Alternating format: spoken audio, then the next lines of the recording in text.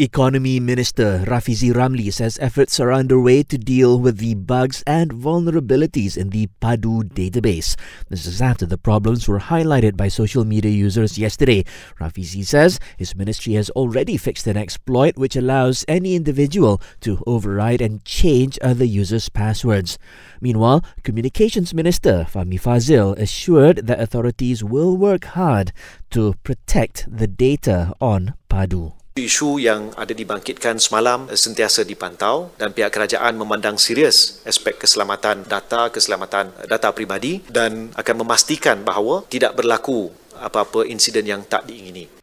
Also, Fahmi says there is no need to temporarily suspend PADU registrations due to the security issue. This is because these concerns have been addressed. Sistem tersebut berjalan dengan lancar. Isu-isu yang dibangkitkan telah berjaya diselesaikan dalam jangka masa yang sangat singkat dan pemantauan tentang aspek keselamatan terus dilakukan. Meanwhile, Fahmi says as of this morning, more than 230,000 people have registered for the database.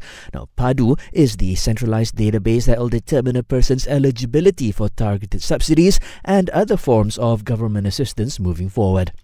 The Education Ministry is working with a family of a primary student in Negeri Sembilan who has problems continuing her studies due to a lack of citizenship documents. It says it has met with the family to resolve the girl's problems.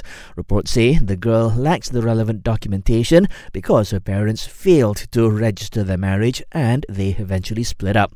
Despite having no documents, she was allowed to attend her first 3 years of school. However, a change in the Education Ministry's policies prevented her from moving on to year 4. In other news, Health Minister Datuk Seri Dr. Zulkifli Ahmad has lodged a report with the MCMC over a fake Facebook account using his identity.